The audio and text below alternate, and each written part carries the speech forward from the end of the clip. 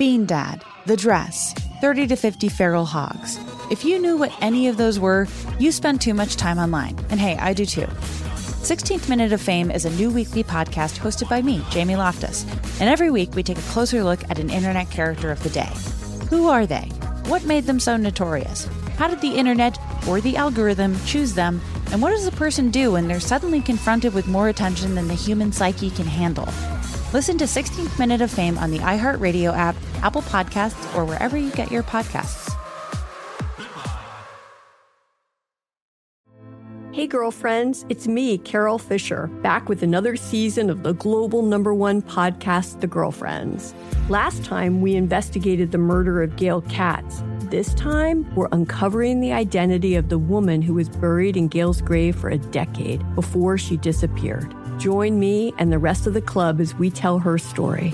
Listen to Season 2 of The Girlfriends, Our Lost Sister on the iHeartRadio app, Apple Podcasts, or wherever you get your podcasts. The Black Effect presents Family Therapy, and I'm your host, Elliot Connie. Jay is the woman in this dynamic who is currently co-parenting 2 young boys with her former partner, David. David, he is a leader. He just don't want to leave me. But how do you lead a woman? How do you lead in a relationship? Like, what's the blueprint? David, you just asked the most important question. Listen to Family Therapy on the Black Effect Podcast Network, iHeartRadio app, Apple Podcasts, or wherever you get your podcasts. Cool Zone Media. Welcome back yet again to Behind the Bastards, a podcast about G. Gordon Liddy. We initially did 4 parts, and I was like, that's probably about as much G. Gordon Liddy. I had hoped to cover his whole life in 4 parts, and I couldn't stop. I couldn't stop getting into these little rabbit holes, kept getting pulled into things. He's just too interesting. And I'm always, whenever we have an episode that runs into multi-parts, I get kind of anxious because I'm afraid that, no episode is everybody's favorite, right? And so we try to have variety. We try to go back and forth between, we got cult leaders, business monsters, Nazis, quack doctors, all that sort of stuff. So everybody gets some of what they like. So I get worried whenever we start going too long on one guy. But I listened to the first 4 episodes, and I kept feeling like we were doing a disservice to the audience by not finishing the G. Gordon Liddy story. I will admit, it did feel like there was plenty more to do. There't so much more. I think to your point, he does cover. He's like a real multi hyphenate in terms of true fuck faces of the 20th century. And we're missing still. Watergate is quite a thing, and his fascinating brain is worth studying. But we're missing a whole chunk of his career, which is where he kind of invents the modern concept of a right-wing influencer in a lot of ways. Yeah. So, Andrew, welcome back to the show. What up? Now, folks, you may have noticed the absence of a certain voice in the audience today. Sophie is not here. She was taken into custody by Nicaraguan authorities after a brief gun battle last weekend. She's fine. We're working on getting her out.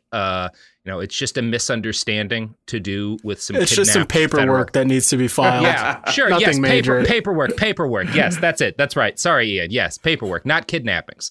So Ian Johnson, our inimitable editor, is sitting in for her today. How are you doing, Ian? I'm doing pretty good. Excited to learn more about the G-Man. He's burning himself, lighting his hands on fire. Yes. I love it. So let's keep it coming. I'm kind of low-key glad that Sophie wound up trying to overthrow the Nicaraguan government last weekend, because this is an episode that does need a little bit of a boys' club, because we're going to not just be talking about G. Gordon Liddy, but a lot of concepts of masculinity in our society that I think he kind of embodies pretty well. So this will be good. This will be a good time for the bro squad. Okay, we're gonna bro down. Okay, hell yeah, we're gonna bro down hard, everybody. Just guys being dudes. Just dudes being fellas. Guys. Yeah. Yeah. You know, Ian, when I was trying to come up with ways to introduce this show last night, I was thinking up nicknames for you in my head, since I haven't gotten to do that much. Like okay, I do I'd love to Soapy. hear these. Well, I was going to go with Ebow the Letter, which is a reference to an REM song about River Phoenix that like 4 people know today. All of the people who listened to that song back in the 90s are dead now, except for like me and I'm going to guess Dan Aykroyd. He was one of River Phoenix's friends, right? No, maybe one of the guys in REM, or they don't even know it anymore. No. There's no way Michael Stipe remembers this. Not with all of the Michael Stipe-induced brain damage he has. Are we ready for the last of Liddy? Yes. Oh my God. Okay. When we left off with the G-Man, he had just been convicted and sentenced to like 20 years in prison for his many crimes, many incompetent crimes. Now, obviously, Liddy does not do close to 20 years in prison, but he and his family don't know that where he goes inside. And for everything I can tell, I believe he was fully willing to serve that amount of time, right? One thing you can't take away from the guy is his commitment to the bit. And the bit, of course, is fascism. So I don't really respect it, but I do respect the commitment, you know? Yeah. You just kind of have to past a certain point. Look, I'm worried that I have made this analogy or repeated this analogy before on this very show, but it's a little bit the same as like the 9/11 hijackers. Everyone constantly calls those attacks cowardly. Absolutely not. And the one thing they absolutely were not is cowardly. Look, they weren't. It wasn't a good thing to do, but it was not cowardly. Yeah, it was very brave. Yeah. Well, I think this goes into actually something that's very relevant to these episodes, which is that our culture places a moral value on concepts like courage, and physical courage is an absolutely amoral value. The SS, a lot of guys with physical courage in the SS, doesn't matter, doesn't make them good, is not like a redeeming trait. And it's the same thing. Yeah. You know, when I say something is respectable, respect does not imply morality. It's like if somebody is incredibly good at breaking and entering into houses in order to like take people's valuables, that may not be a good thing. He's probably hurting a lot of people, but you have to respect the degree of skill in busting through a lock, you know? Yeah. Also, that one isn't as unambiguously bad as. No, it's not. I don't. Look, we've been a breaking and entering. It's all where it goes. A little bit of B and E. Yeah, I guess it depends on the B and the E. Yeah. So back to Liddy. So he goes inside, and his wife takes a job. I think she's a 6th grade teacher, and is completely the one taking care of the family while he is out. She has some help from Gordon's parents, but his father, Sylvester, is going to die about halfway through his time in prison, which I think seriously reduces the ability of the in-laws to kind of take care of them. This also means that Liddy is going to be left without the, let's say, questionable moral support that his dad was able to. That was like the one thing holding him back, though, right? I think if his dad had been alive, he probably would have given his dad a copy of the autobiography before it went published, and his dad would have been like, you got to de-Hitler this thing by about 50%. Everyone needs that person in your life to just say, just a less Hitler, Hitler. I know we all want a Hitler a ton. Yeah. Count up the Hitler references in your book. Cut them in half. You know what? Cut them in half. Half as much Hitler. Fair enough. It's like Coco Chanel for Coco Chanel and Coco Chanel. Yeah, that's right. You just the Chanel. Leave the Coco out. I think the problems are in the Coco. So Liddy's lawyer during this period is a guy named Peter Maroulis. And if you comb through old New York Times articles or their contemporary Watergate coverage, you'll see Maroulis mentioned a lot. He had a reputation for being mild-mannered but persistent. He was apparently pretty good-looking. It's hard to judge his actual competence from this case because Liddy doesn't really give him a chance to be a great defense lawyer, right? Liddy is like, I am guilty and I will say nothing else, which is, to be fair to Peter, a difficult position to be in as a defense attorney. You don't have a lot of wiggle room there. It is really funny the way in which the G-Man describes because Maroulis is his former law partner and his best friend, quote, "Oh, man. A tall, powerfully built man with a Clark Kent face and glasses under thinning sandy hair, Peter Maroulis will correct anyone who refers to his ethnic extraction as Greek by advising sternly that he is a Spartan. He was my best friend." Oh, my God. I wasn't sure we were going to get a Sparta reference in here, but there we go. We got it. We did it, everyone. it's good to know. And this probably goes back literally as to Herodotus. People who call themselves a Spartan are the fucking worst. Oh, yeah. Anyone who, because like they weren't good at like their period of time as like objectively dominant in the Greek peninsula was like roughly the period of time Martin Scorsese has been making movies, right? Like it's not like that long a span of time. And I think Scorsese is more impressive as like a force in culture. But Maroulis is not a Spartan, of course. He is from Poughkeepsie, which is the opposite of Sparta, I think. Probably in a good way, but whatever. When he first went away, when Liddy first goes away, gets locked up, he's sent in a local jail, kind of as his case is winding its way to completion. He gets a period where he's convicted, but he's not like permanently sentenced and everything. Hey everyone, Robert here. I actually got this wrong. I double checked, and Sparta's period of military dominance in Greece was a little over 30 years, whereas Scorsese's been directing for like 50 something years. It would have been better if I had compared the length of time that Sparta was the dominant military power in Greece to like the run of The Simpsons at present. Although they'll beat it soon. And he describes himself during this early period of incarceration as totally at peace, because while he had abandoned his family and left his wife to fend for their 5 children completely alone, it was all in service of a greater cause. And that greater cause was Richard Nixon. Now, Liddy was not unaware of the fact this is an unfair thing to do to your wife, right? To abandon her for half a decade in order to protect Dick Nixon. The man least deserving of loyalty of anyone who has ever lived. But yeah, at one point, he seems to have been somewhat aware, dimly at least, that this was not a morally clean thing for him to be doing. And so at one point, this is what's one of the things that's interesting about him. At one point, he sits down with her on a visitation day and is like, look, I know this is not what you signed up for. This is not fair. If you want to leave me, get a divorce, find someone new, that's totally fine with me. I'll sign the papers. I'll do whatever. And Fran opts to stick by him, which is, I guess, at least proof that even the sickest weirdos on this planet can find true love. I don't know what you want to like interpret from that. I don't find it optimistic, but it is a thing. In a weird way, it's pretty sweet. It's very like twisted, but it's sweet. Yeah, it's a deeply sweet thing to do. Again, I hate that this incredible gesture of love is on behalf of Richard Nixon.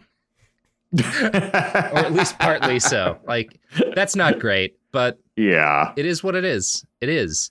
So Gordon does not describe his experience in prison as bad.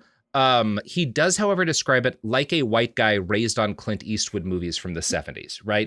This is like, I don't know the degree to which I know that he's not telling the full truth. I suspect he is censoring his true feelings about his time behind bars significantly and consciously aping movies from the 1970s in this book that he writes because he knows that that'll sell with conservatives, right? There's a lot of Dirty Harry in a number of chunks of this book.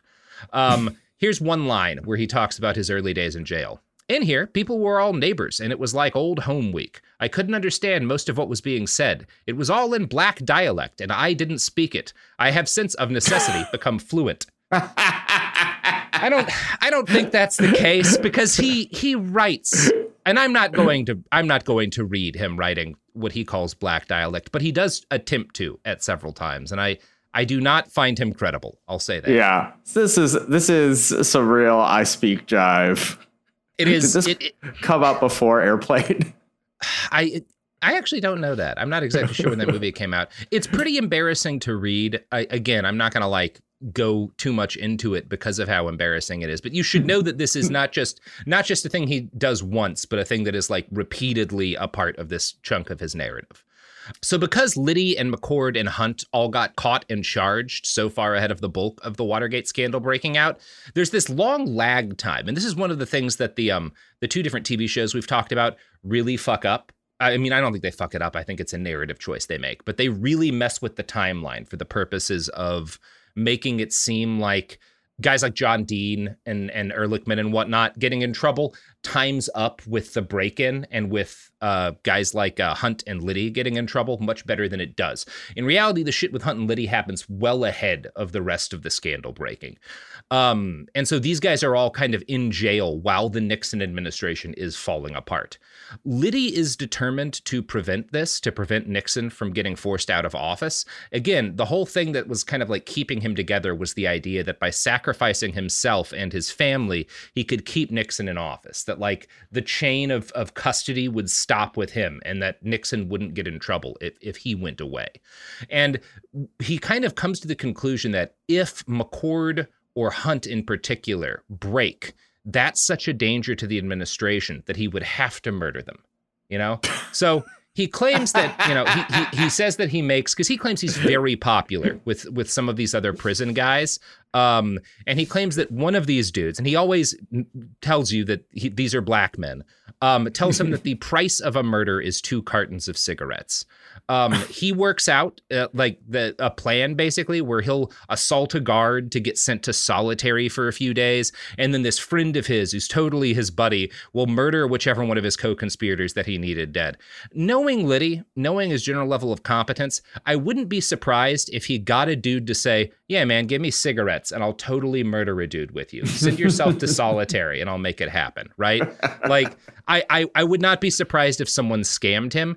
As a spoiler, he never comes close to hurting anyone in prison that we can prove in any way, shape, or form. I think a lot of this is just bluster and this dude having watched a lot of prison movies. Really, look, I just back of the enveloping a little bit of, even with inflation, how the fuck you gonna try to get away with 2 cartons of cigarettes is the price? Like, get the fuck out of here. I think the idea is that, like, well, if you're a lifer or whatever, it doesn't really matter either way. You'd rather have the cigarettes or whatever. But like, I think they're going to take your cigarettes, right? Like if you murder a guy, they're going to throw you in solitary. I don't know. It doesn't seem that, especially since we're talking about like very high profile prisoners. Like it's one thing if it's like, if you murder this other dude who's a lifer and who nobody on the outside cares about, and you could probably get away with it because the prison authorities aren't going to investigate. If you murder E. Howard Hunt, they're not just gonna pretend that didn't happen, you know? But also, people know what kind of money you have access to and what you're trying to do. You don't think the price is gonna be $100K to my family on the outside? You don't think anyone's going to like FOIA to see like, hey, this guy got murdered right after G. Gordon Liddy gets put in solitary.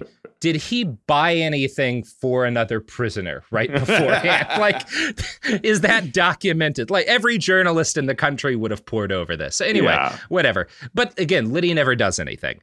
Gordon claims that during the start of his time in prison, he is, because he's a white man in a jail, the subject of numerous racial epithets during the start of his time behind bars. He says his new neighbors were particularly angry because, and this is his fault, he would walk naked to and from the shower, which he thought was fine because of his experiences in high school gym. But like, it's apparently rude in a prison. Now, again, prison mores change regularly and differ from region to region. But this seems like a pretty easy thing to know if it's like getting a bad reaction to people. Just don't walk naked around it. Put a towel on, man. Like, it's not that hard. Anyway, his decision is not to just put a towel on. He says that after a week of so being called honky, he decides to fight back. And I'm going to give you one guess as to how he decides to fight back against anti-white racism. What he describes as that. Did he light himself on fire? No. Oh, that was the other likely. No, Ian. No, it's Nazi stuff. He does a Nazi again. He's got one play, and he loves to play. Ian's right. He's got 2. He has bringing up the SS and lighting himself on fire. Like, those are the only 2 plays he ever developed. Well, at that point, that was also the king Nazi move. Yeah. Light yourself on fire. Sure. Yeah. That's what Hitler did to the whole country. So, quote, I seethed. Then an idea, he seethed after getting, yelled at. Then an idea hit me. They wanted race. I'd give them race. My mind reached back 35 years, deep into my childhood. In my head, the shortwave of my mother's old Emerson snapped on. The music started, and I started to sing as I hadn't in years. I roared out into the chaos about me, the anthem of the nation, whose psychotic obsession with race sent millions of those believed inferior to their graves. And then he starts singing The Horst Wessel Lied. Oh my God. By the time even as far as Nazi shit you could do in prison, that is impressively bonkers. And he's like, there was something so powerful about the music that they all stopped yelling at me as soon as they heard it, even though they didn't speak German. And it's like, no, of course I'm going to guess most people in the DC jail did not speak German, but like, they knew this was Nazi shit. They knew, like, it's not that hard when a guy starts singing a martial German song. You get what's going on in a jail. Yeah, like. So this is where it's pretty fun. So after some time in the DC jail, he gets sent to a larger facility, Danbury, and he's still kept out. He's in a bigger facility now, but he's kept out of the general population because he still hasn't been sentenced. He claims that during this time he met another Nazi, the son of the SS Gestapo commander of Brussels, who became his chess partner. He's like, I met the son of this SS Gestapo commander in Brussels, and we started becoming like, chess buddies. Quote, we get on famously. He knows more songs than I do, and shower time sounds like the invasion of Poland. Oh my God. That's a sentence you should not ever write. Now, just these two naked Nazis belting out fucking Wagner in the... Yeah. First off, comparing your shower time to the invasion of Poland, let me remind you all, 3 million Jewish Poles are murdered during the Nazi occupation, along with at least 1.8 million non-Jewish Polish citizens. That's a little bit political, right? Like the Polish state will say it's about 3 million Polish citizens. Honestly, that doesn't really sound impossible to me. Like so many Polish people die as a result of the occupation. More importantly, though, we can actually drill into the accuracy of this claim. His claim that he was buddies with the son of the SS Gestapo commander in Brussels. Because that's a job. We know who did that gig, right? The head of this Gestapo in Belgium was a dude named Constantine Canaris. Now, you may have heard of a guy named Admiral Wilhelm Canaris. Canaris was a Nazi who was one of the guys that was kind of part of the plot against Hitler that's in that Tom Cruise movie. Mm-hmm. He gets a little rehabilitated for this. That should not be the case. Wilhelm Canaris is like not one of the worst Nazis, but was definitely a Nazi. Yeah. He worked very closely with Reinhard Heydrich, architect of the Holocaust. He's one of these dudes who doesn't like Hitler at the end because he thinks Hitler's losing the war. And he gets executed, by the way. Should have been executed and was fucking executed. His nephew is Constantine Canaris, who is the head of the Gestapo in Brussels when Brussels is occupied by the Nazis. Constantine is also a fucking war criminal. He gets sentenced to 20 years hard labor for a number of things. He's responsible for the execution of a number of political prisoners. He plays a significant role in the roundup and deportation of Belgian Jews. He is one of the guys who helps do the Holocaust, right? Constantine Canaris. Obviously, he's the Gestapo head in Belgium. Yeah. He's not a good person. Constantine serves half of his sentence and then dies in 1983, which is 3 years after Liddy's book was published. I have a little trouble nailing this down entirely, but his German Wikipedia entry says that he has multiple sons, but it only names 2 of them. And of the sons that I know he had, neither of them ever spent any time in a U.S. prison. Klaus Wilhelm was a legal scholar and a professor who spent his entire life living and working in Germany. Volker Canaris became a director and produced a famous movie about the Commandant of Auschwitz. He also spent his life in Germany. I can find absolutely no evidence that Constantine Canaris had a son who went to the United States and was put in a DC area jail or prison. No evidence whatsoever that this happened. I believe, based on what I can confirm, that G. Gordon Liddy is lying about this, or that some random dude lied to him about being this guy's son. You know? Yeah. Either could have happened. It feels like at this point, it's, hey, the guy that was singing fucking Nazi songs in the other prison before he got transferred over, I'll just tell him as a regular ass American Nazi that I'm a special Nazi. Yeah, that I'm Constantine Canaris' son. Anyway, yeah, again, he's lying here. Or I think that there's a pretty good chance that Liddy is lying, because he does lie regularly in his memoir. And I hope that keeps in your head as we investigate the wackier claims he makes on his journey. Anyway, Moving on, Liddy says that due to his familiarity with FBI studies on interrogation, he knew that the ideal time to interrogate and break a person who has been locked up is after 6 weeks. That the FBI likes to leave people in custody for about 6 weeks, because there's this kind of initial period you get when you move into incarceration where you get like extra resilient and like kind of tough and like, I can take this, and that after about 6 weeks, the kind of natural boost you get from that wears down and you're at the lowest point in your psychological defenses. So he figured that they were going to wait until he'd been in there a couple of months, and then they were going to try to break him, right? And get him to talk, because that's when he would be at his most vulnerable. So he decides that he has to build up his willpower to fight back. And the first move he takes to do this is to become, honestly, I hope, if you've got an eating disorder, we're going to talk about that a bit here. He decides to cut his food intake to 600 calories a day and starve himself while doubling his daily exercise routine. And like, he describes this as like a mental exercise to increase his willpower. As someone who has had an eating disorder, this all reads to me like a guy describing his descent into anorexic mania in order to have more control over his situation after being locked up. Like right. that is how this reads to me. And I'm gonna read you a segment from that. Quote, "My mood remained steady. I was getting along with all the other prisoners. Things were going very well. Too well, I decided. I needed more stress to bring my will to maximum power. I turned to my old reliable method of ordeal by fire. This test would have to exceed all others in destruction of tissue in time of severe pain. I selected a particularly strong-willed black bank robber named Tex with whom to engage in a battle of wills. Ready with a box of wooden matches, I got him into a discussion of the subject and pressed him to the point where he expressed disbelief and challenged me. Because I had been warned never again to indulge in that practice near or on finger joints, and my palm was already burned out." Jesus Christ, Gordon. "I had to go back to where I started years before. My forearm. The scars there were light. 'Strike a match,' I said to Tex, and locked my eyes onto his. He struck it and held it out, not knowing what to do next. I put the unburned outside of my left forearm directly over the flame. As the fire burned through my flesh and melted it back into a blackened depression, a look of horror came over Tex, but he stayed with it. The match burned down and scorched his fingers before he dropped it. I grinned at him as he looked at the burn unbelievingly, then looked ill, got up, and left."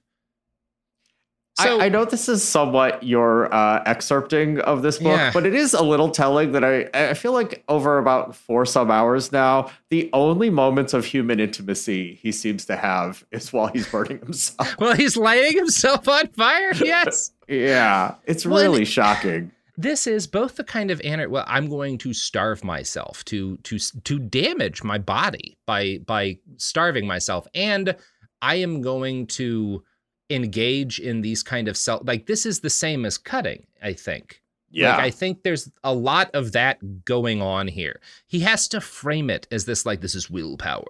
I mean, or, it's like as clearly this is a very this autobiography is unedited, essentially. This is clearly what he's telling himself. So like, this is what he has to believe about it. Right. But this is also something he pretty consistently goes back to in times of like stress and anxiety. Speaking of self-harm, you know what's... and human intimacy. You know what's fundamentally... Well, I don't know. Self-harm is much more complicated than that. But what's not complicated is these ads.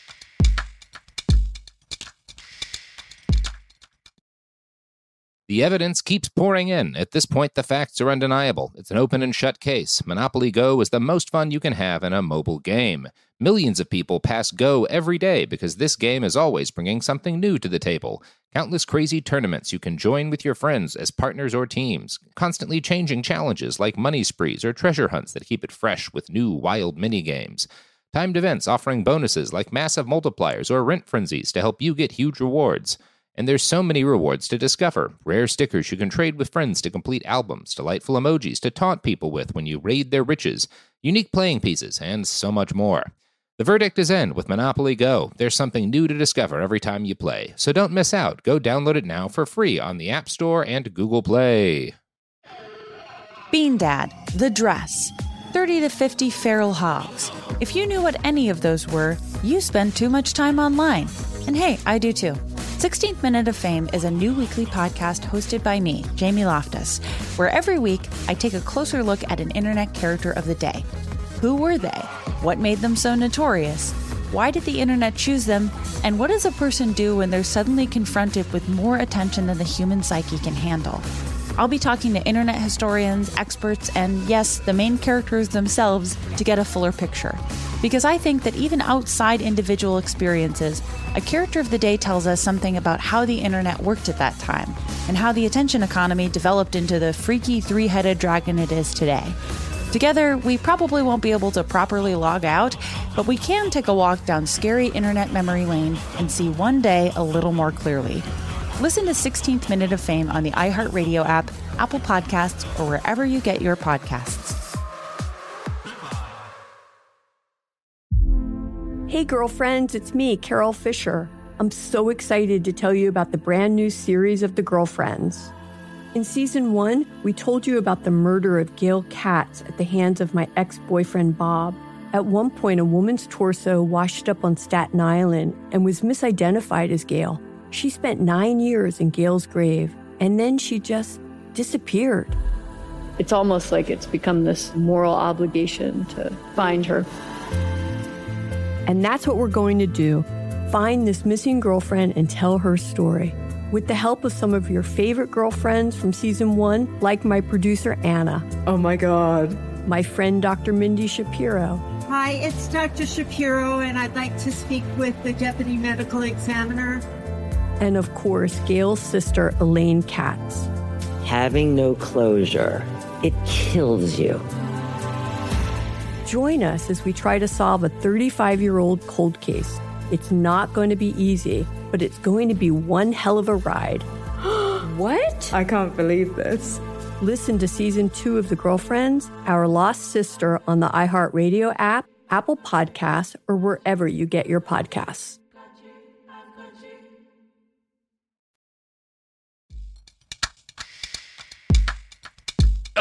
Oh, we're back.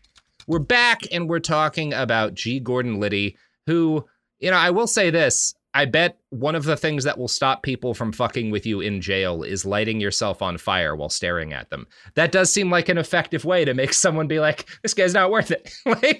That is the weird thing, is it's like he has this desire to cultivate this, I survived prison tough guy shit. And the shit that he's actually doing, he just it's so weird what he chooses to frame in which way. Because he could just be like, this was how I chose to. If he had written these, I wanted to scare people, so I permanently damaged my skin without breaking eye contact, because I thought I would believe that. I would be like, yeah, man, that does sound like something. It does sound like people would probably give you a little bit of space. Liddy also tells several stories of fights that he got in, and I don't really believe. I will say I believe he got in some fights, because most people who spend years in prison wind up having an altercation or two at very least, right? These are never particularly glorious stories. He tries to punch them up. Like, there's one where somebody steals something, and so he has to go and fight that guy so that other people won't mess with him. And he describes it as a fair fight, but he gets cut up horribly because this dude has a fighting ring, which is a cheap ring with the stone removed that will cut an opponent if you punch them with it.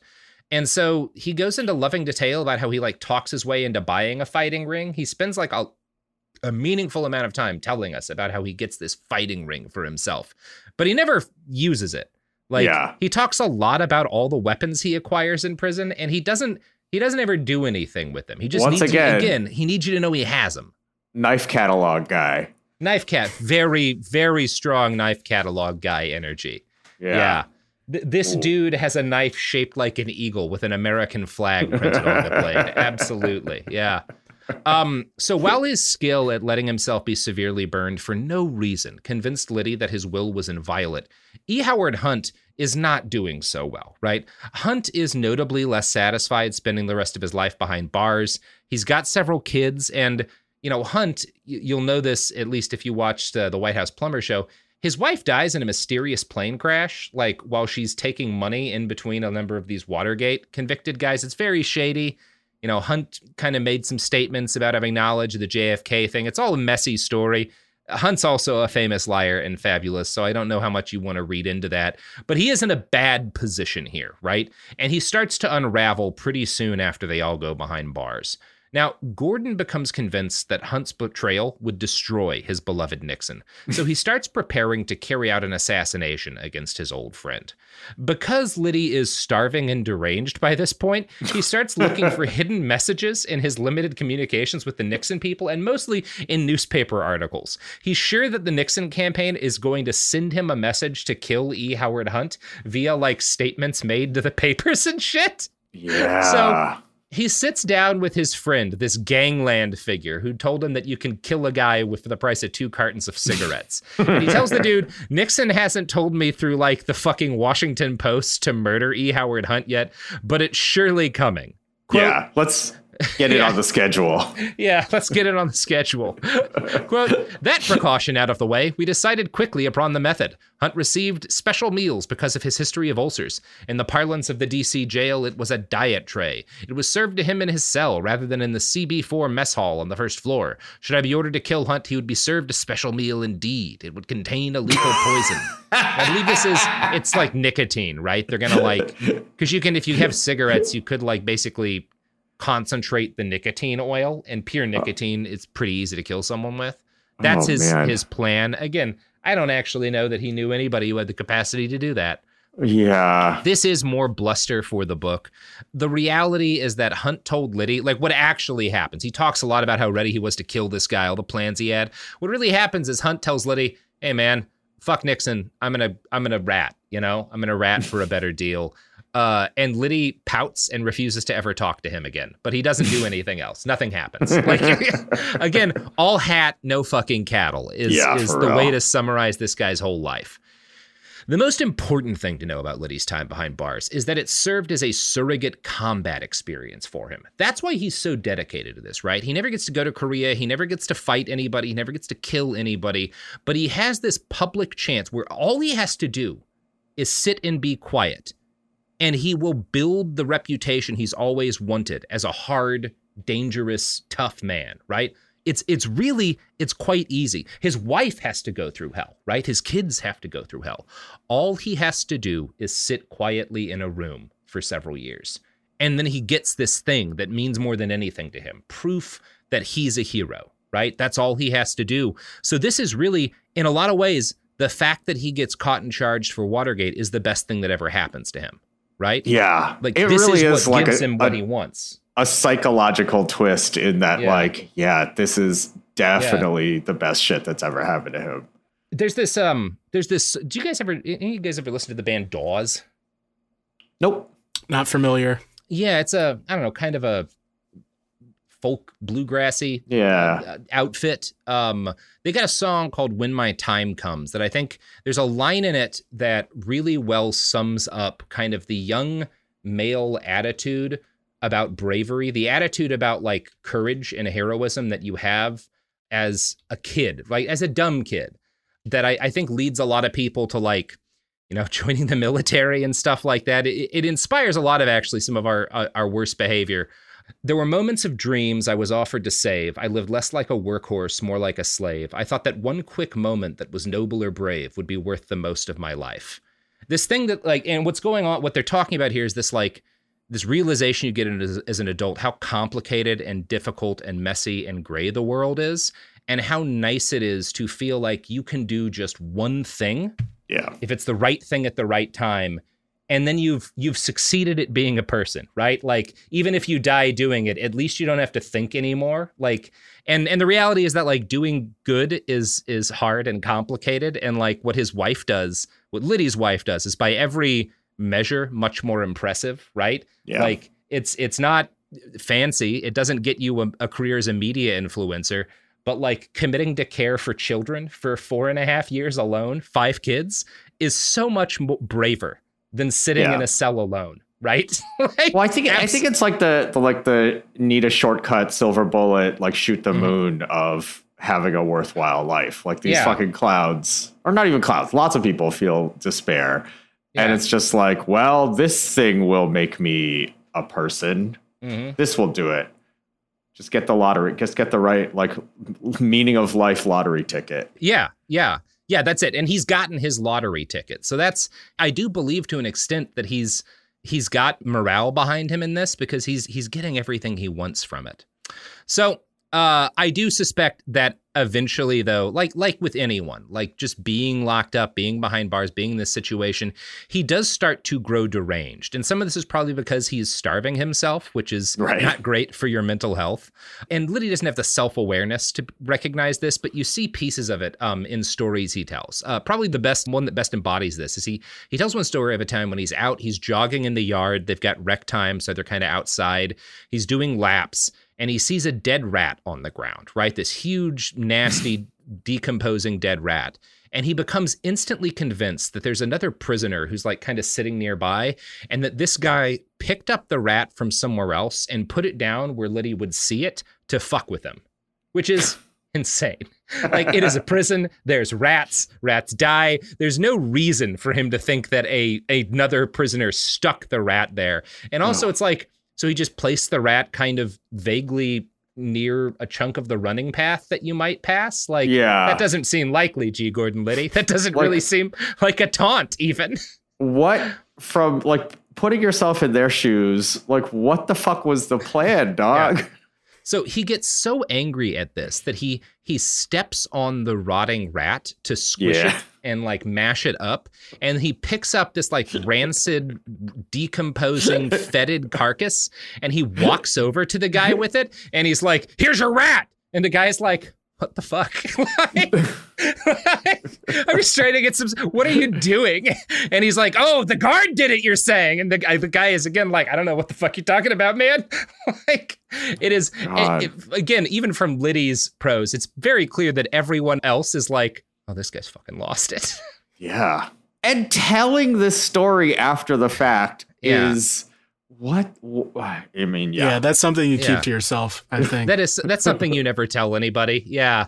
Maybe if you're like having an emotional conversation with your loved ones afterwards to tell them how bad it got. Anyway, whatever. Liddy is also peculiar in his time behind bars because he is not just an unrepentant fascist. He's also a lawyer. And he does care to an extent about the letter of the law. Even though he's always, even behind bars, a strong supporter of mass incarceration, he's livid every time his fellow inmates have their rights abused because he knows what the jails and prisons are supposed to provide, and he knows when they're falling short, and he can't stand for it. And so he becomes a jailhouse lawyer for everyone inside. And from everything I've read, he really does quite a lot. He helps a number of these guys. This is probably more than anything why he doesn't get fucked with much, because like he really does provide a service after a while to a lot of dudes. You know, he helps them work through their cases. He gives them advice on how to appear in court. He helps them file motions and stuff to get things that they need. He makes complaints like on behalf of this, there's this Jewish prisoner who's not getting kosher meals. He like forces the prison to give this guy kosher meals. He develops feuds with a couple of different prison officials. He's in like 8 different facilities. And I think his reasons are genuine. Some of these prisons, like people get killed doing dangerous work, and he's angry about that. The food is not of sufficient quality. Stuff like faucets and shit in prison facilities aren't being maintained. And he understands who to send letters to, what kind of letters to send, who to threaten in order to force the system to take action. And I think he's actually quite good at this. And it's evidence that, like, again, had he been a better person, a guy like Liddy with these skills could have helped a lot of people in his life. You know? It's like so close. And it's so telling that his own autobiography doesn't see what could be good about him and what could be redeeming about him. I think he sees weird. Yeah, he sees this as good because it's bad for the system not to be consistent. I don't think he sees this as good because these people deserve anything. Right. But, you know, maybe I'm being too negative. Probably the height of this behavior is when Gordon and more than 500 fellow inmates, he basically forces like a hunger strike at a facility he's at. He gets 500 fellow inmates to refuse to eat food for several days. It's the longest of 3 strikes at that facility that year, and Liddy's leadership seems to be why. The prison officials are so frustrated with him that he gets transferred to a maximum security facility afterwards. This is like when he's at a minimum security place. He does spend a period of his bid behind bars in California because you remember he broke into that psychiatrist's office, Daniel Ellsberg psychiatrist. So at a point in time, he gets like sent over to California because you got to do some time there because some of your crimes are over there.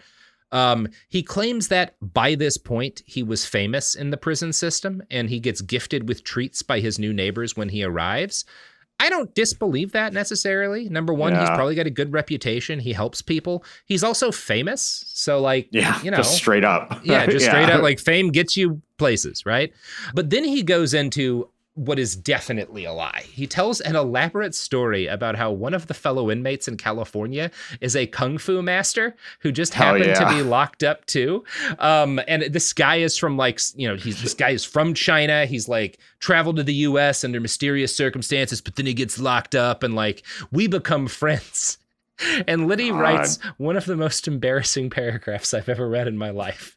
We worked out at the weights together, and finally I decided it might be mutually advantageous to exchange instruction. He hesitated, then took me aside and told me that he had never imparted such knowledge to an Occidental, and despite our friendship, was not sure he ever should. He paused and studied me quietly. Finally he spoke. You are a very violent man. I can see it in your eyes. I control it. Liddy said. You must. If you ever use what I teach you to take advantage of the weak, I'll find you wherever you are and kill you myself. Of all the things that have never happened, this is the thing that's least happened in the history of things that didn't happen. Oh my God. It's like a cutscene from Mortal Kombat. Get the fuck out of here. Embarrassing. That is embarrassing, G. Gordon Liddy. Under no way did any of this. Now, it's not impossible that he just met a Chinese American man who got locked up and was like, yeah, I'll lie to this guy. Like, what else am I going to do? Prison's boring, right? He'll believe anything I say. Not a 0% chance. Also, I love you're a very violent man. No evidence that G. Gordon Liddy successfully did violence on anyone in his entire life. Not one piece of evidence for this. God, it's so funny. What a sad thing to say. Yeah. Speaking of sad, you know what isn't sad? The value that our sponsors bring to our listeners' lives. In fact, I don't know, Ian, would you say that our listeners' lives actually have no value whatsoever if they don't purchase the products that sponsor our show? I think legally I have to say yes. Yeah, I think you do. Based on the contract you had to sign to get healthcare. Yeah. Anyway, here's ads.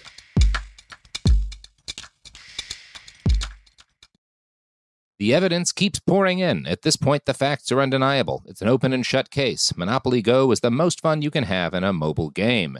Millions of people pass Go every day because this game is always bringing something new to the table.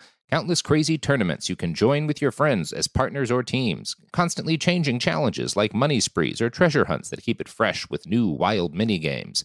Timed events offering bonuses like massive multipliers or rent frenzies to help you get huge rewards. And there's so many rewards to discover. Rare stickers you can trade with friends to complete albums, delightful emojis to taunt people with when you raid their riches, unique playing pieces, and so much more. The verdict is in with Monopoly Go. There's something new to discover every time you play. So don't miss out. Go download it now for free on the App Store and Google Play. Bean Dad, The Dress, 30 to 50 Feral Hogs. If you knew what any of those were, you spend too much time online. And hey, I do too. 16th Minute of Fame is a new weekly podcast hosted by me, Jamie Loftus, where every week I take a closer look at an internet character of the day. Who were they?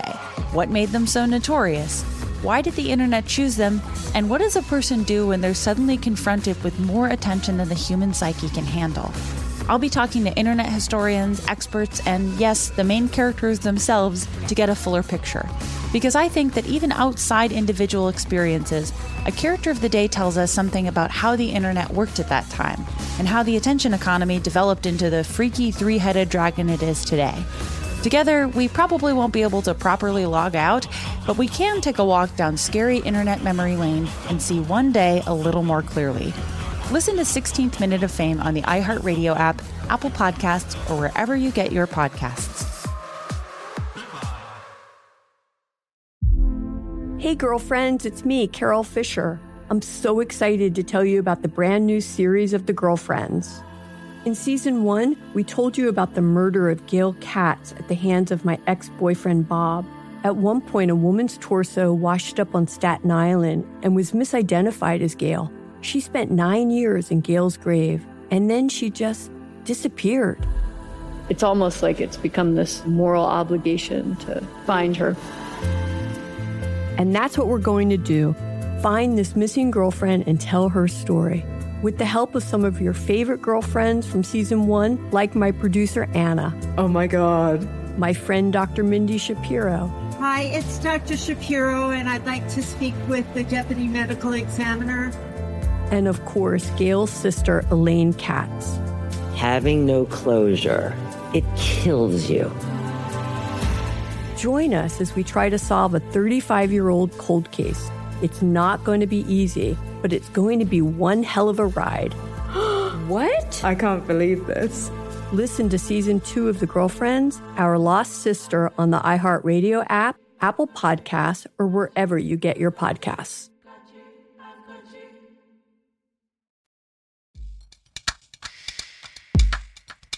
Oh! What a good time. Feeling good. Feeling fine. How's everybody else? Great. This is amazing. This is like one of the funniest things I've heard all week. So this is great. Good stuff. So, after meeting a kung fu master and learning the secrets of the Orient, Liddy wound up back on the East Coast. He was briefly released due to, there's some court motions. I think this is evidence that Peter Maroulis is a pretty good lawyer. He basically gets him a few weeks out of prison to, be with his family based on a technicality. And, they know getting out, this isn't going to last. Shit like this. This is the kind of stuff a really good lawyer can do for you, right? Right. Spring break from prison. Yeah, you get a little spring break from prison. Holy then he goes back in and he serves another 2 years. He does 52 months in total. On April 12th, 1977, President Jimmy Carter, history's greatest monster, commutes his sentence from 20 years to 8, quote, in the interests of justice. Now, this is one of those moves that I never understood, right? When my knowledge of Liddy and Watergate was a little more casual, I was like, what the fuck was Carter? Why would he do that? He's not an idiot. Why would he pardon this very unbelievably guilty man?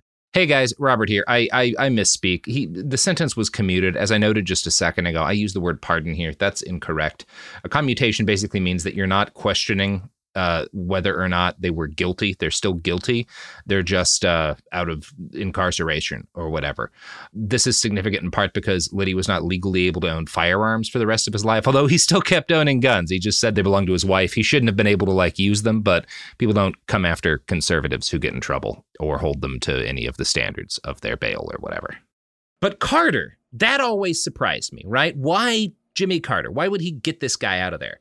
The White House spokesman said that the decision was made, quote, based on a comparison of Mr. Liddy's sentence with all of those others convicted in Watergate prosecutions. In other words, I think it was Carter's personal sense of fairness.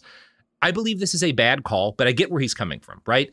Liddy, despite being an unrepentant fascist, is the most respectable of the White House people who go away because he doesn't lie or obfuscate. He's like, yeah, I'm guilty. Put me away. I will say nothing else. I'm not going to roll on anybody. And the fact that all of these guys who I think are kind of worse in a lot of ways, Right. Dean is pretty consistent after Watergate of speaking out against the extremism for up to the present day, right? He's a major figure of sort of being anti the modern Republican Party. I think he might actually have eventually had kind of a real change due to his conscience. Possibly. I'm not certain of that. But all these other guys, Ehrlichman and Magruder and fucking E. Howard Hunt, these people are fucking trash. Haldeman. And the fact that Liddy does more time than them, I think it may have just kind of frustrated Carter because he was aware of that. And so he weirdly thought it was unfair for Liddy to stay in. I don't think that's a good call, but I think that's, from everything I've read, I think that's why Carter made it. It's the rest of the justice system is so fucked that those people didn't go away for longer. Yeah. I still think Carter, perfectly fine to be critical of him for this choice, but I think that's why it was made. Yeah. Yeah.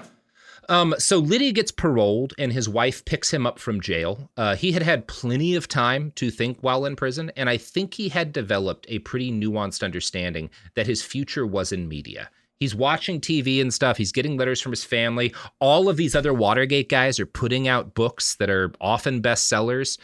So he's aware, number one, probably I need to write a book about this. There's probably a lot of money in that. And number two, I can't work for a campaign anymore. I certainly can't be a lawyer anymore, but I can parlay my fame, and my fame particularly for being this like hard-headed, unbreakable soldier of the far right into a career. He understands as long as I stay consistent, this can keep me fed forever, right? And, he is very famous. There's a crowd that gathers at the prison on the day of his release. And when he does like a press conference when his wife picks him up and reporters hurl questions at him, everyone wants to know where he's headed. Liddy gives a cryptic answer to that one. He says, east of the sun and west of the moon. Now, anytime he says anything that he clearly didn't write, I'm like, gotta know if that's some Nazi shit. It is not. This comes from a Norwegian folktale. I went ahead and read it just to be like, is there any like racist stuff in there? Not that I saw. It seems to be an adaptation of an older Greek myth.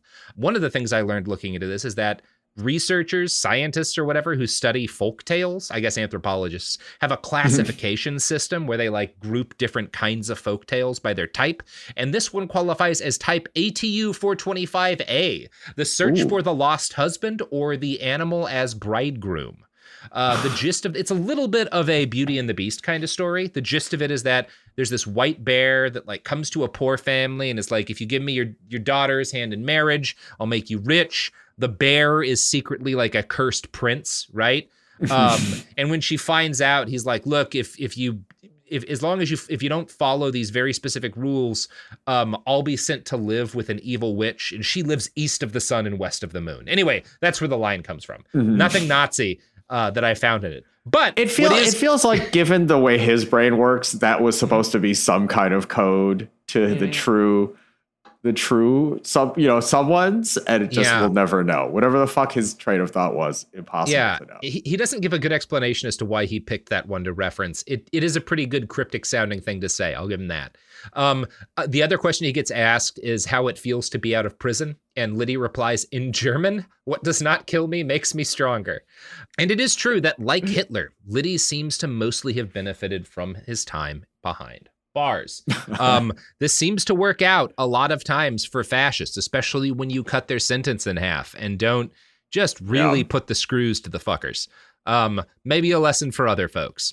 The Washington Post sat down with his family right around then, and they published an article that gives us some fascinating glimpses of their lives while Gordon was away. Quote, at the house in Oxon Hill, the color television was on yesterday, and a sound tape recorder was nearby so the boys could capture any reports concerning their father's release. 2 dogs relaxed on the living room couch. Outside, the family's 15 or 20 cats minded their own business. Just had to tell you that last bit there. The Liddy's have 15 to 20 cats. That's too many cats. That's too. I love cats. That's too many cats. That's so bizarre. That's a crazy amount of cats. Yeah.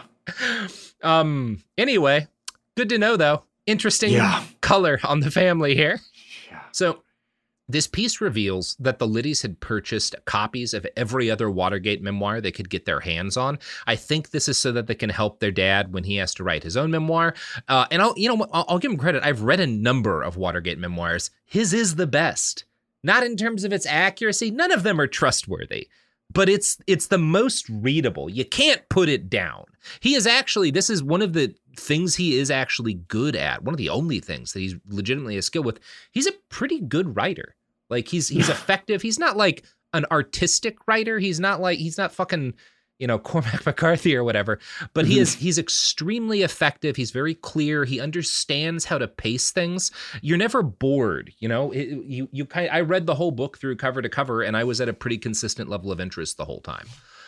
Partly because it's so crazy, but he doesn't get in his own way, right, with his prose. So I'll give him credit for that. He's not a bad writer. The most interesting thing that Washington Post piece gives us as a snapshot is an understanding of how deep the Liddy family's Nixon derangement went. Quote, Jim and Tom Liddy said they had watched the end of the first episode of Washington Behind Closed Doors. They said they are not angry at Nixon for referring in the Frost interview to those involved in the Watergate operation as nuts. I don't blame him for anything. He's gone through so much, said Tom. Poor Dick Nixon, the real victim of Watergate. Oh, just the ultimate fascist sin. These people, yeah, it is remarkable. I didn't know people could be that fascist, but by God. Now, the most important thing you get here is an understanding of what a nightmare this whole period behind bars is for Mrs. Liddy.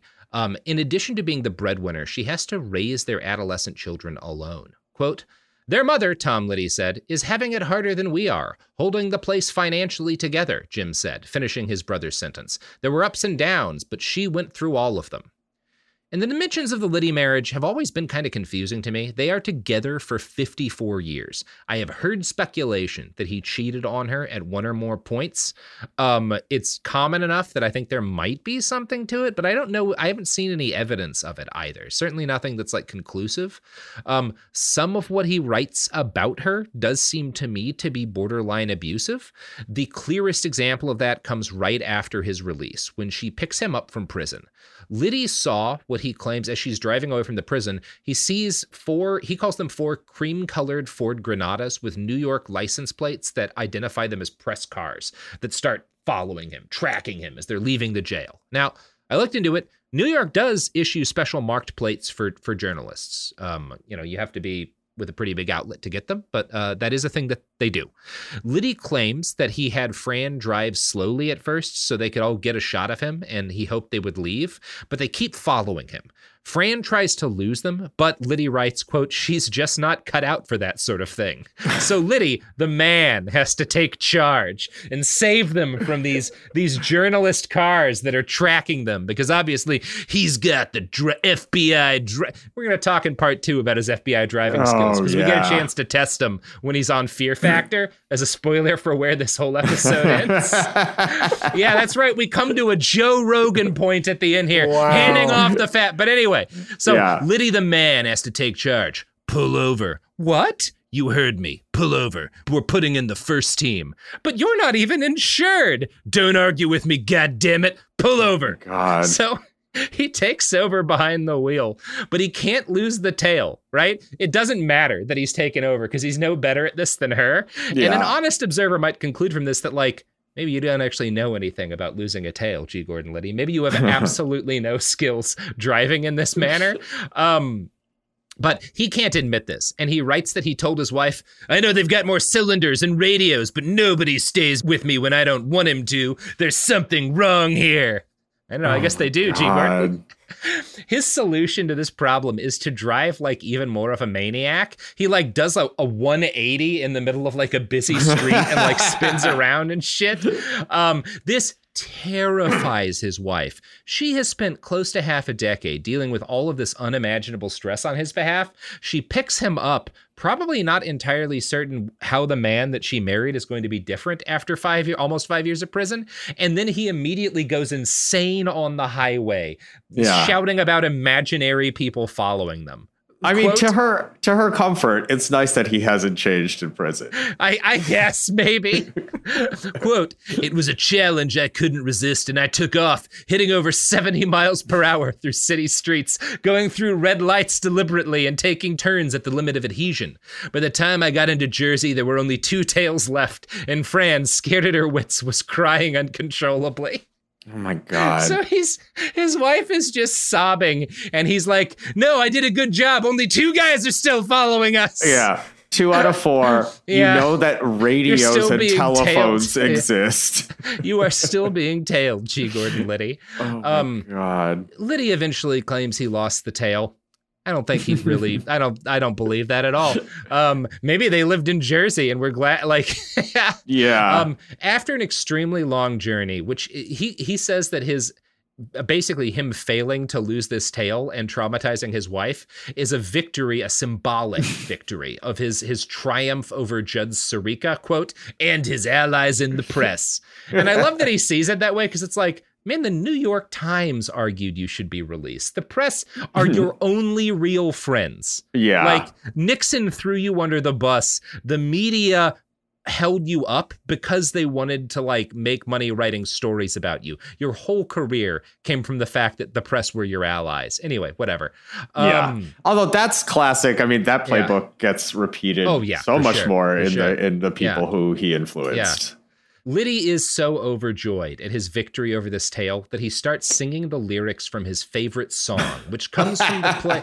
Now, this comes from, I expected him to like sing, I don't know, My Country 'Tis of Thee. He picks a song from the musical Cabaret, which he had, and it's a song that he modified, quote, to suit myself. The lyrics go, America, America, show us the sign your children have waited to see. The morning will come when the world is thine. Tomorrow belongs to thee. Now, that could be kind of innocuous, right? But when I saw that line, especially the part about how he had reworked the lyrics of this song to suit himself, I had to look into it a little deeper.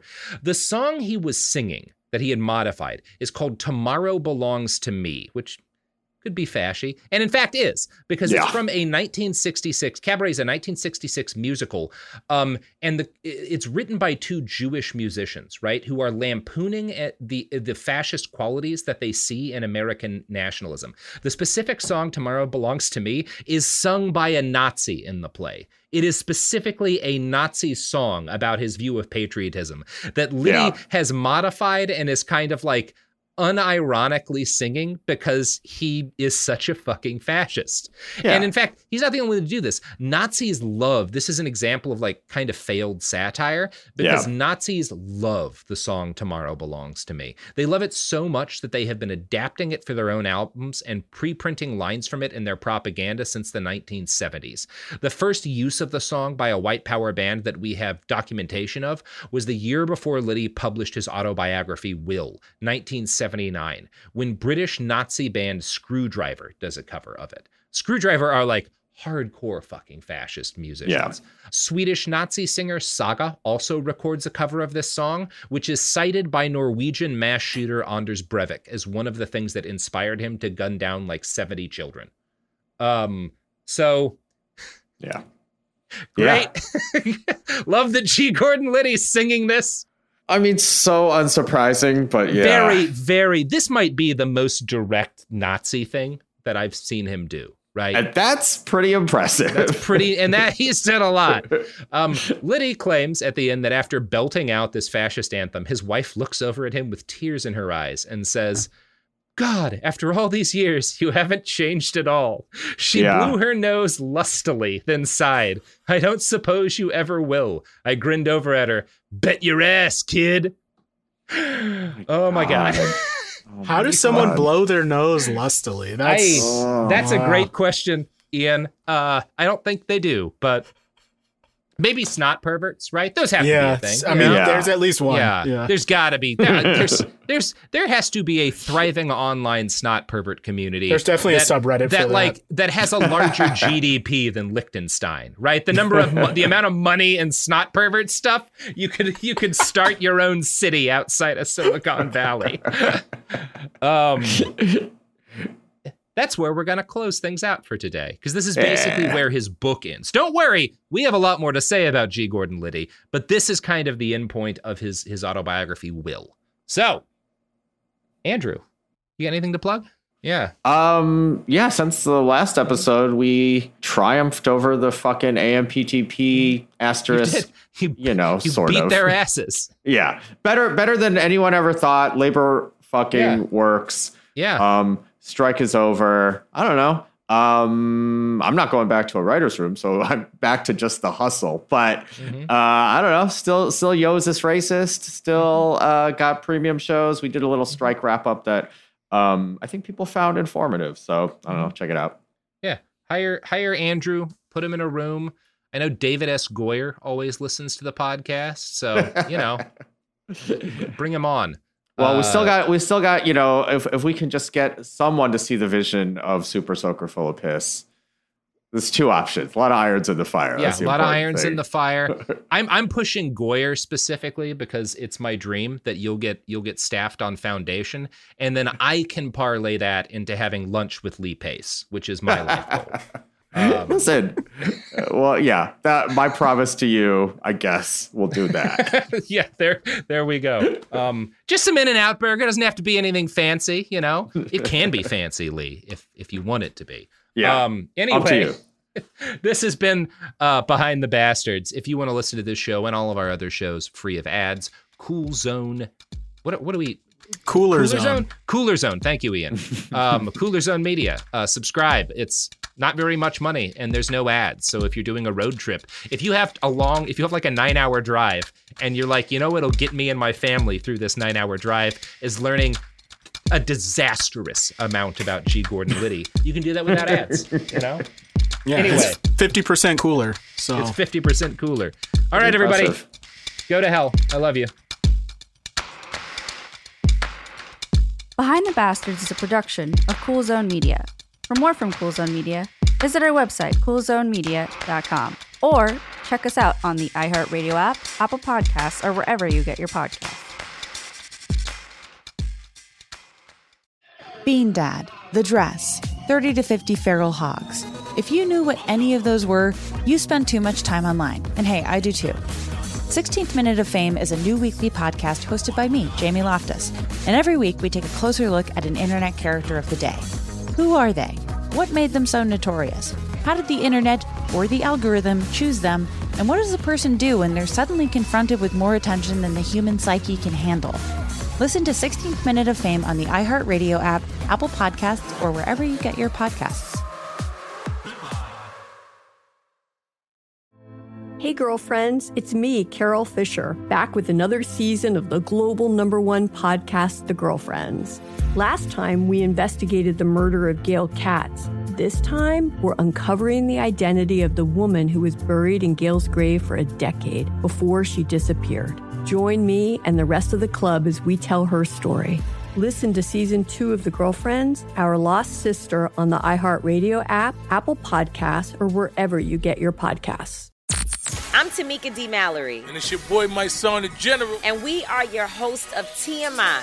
And catch us every Wednesday on the Black Effect Network, breaking down social and civil rights issues, pop culture, and politics in hopes of pushing our culture forward to make the world a better place for generations to come. Listen to TMI on the Black Effect Podcast Network, iHeartRadio app, Apple Podcasts, or wherever you get your podcasts. That's right.